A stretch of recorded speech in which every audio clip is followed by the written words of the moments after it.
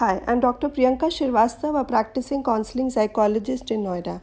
In continuation with my last episode, wherein I was talking about how to teach our children the concept of money. The next and the fourth point is that teach them the art of delayed gratification.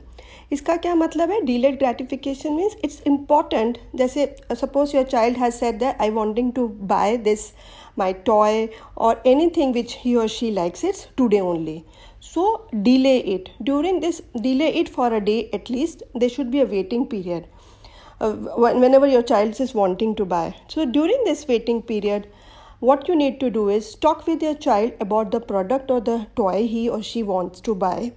Is it try to analyze that is it an impulse behavior? Maybe मेरे बच्चे ने किसी और के साथ देखा है, किसी और friend का देखा है वो toy. That's the reason he or she is wanting to buy. So try to analyze that is it an impulse behavior or it is really that my child is wanting to buy during this one day of a waiting period.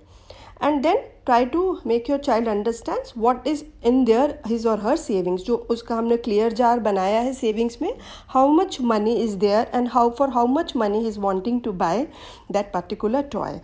So how much more is required. So try to teach them in this delayed gratification all these concepts.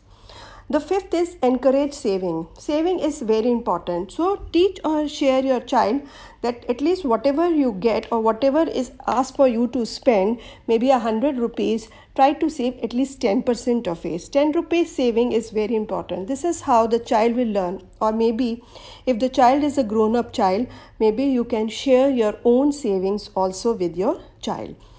The sixth is set a budget. Setting a budget is very important. But when your child reaches an age where he or she begins making purchases more frequently, like going out for lunch with their college mates or going out for movies with their friends, so try to sit with your child and make it a habit to sit together and create a weekly budget for their own all expenses. So with this we can help our child to learn the concept of money. Now the question comes is that when should we start teaching our child this concept? We say that as early as possible, maybe when the child is at the age of 5 or 6 years old. So gradually I need to incorporate all these 6 points in my child lives.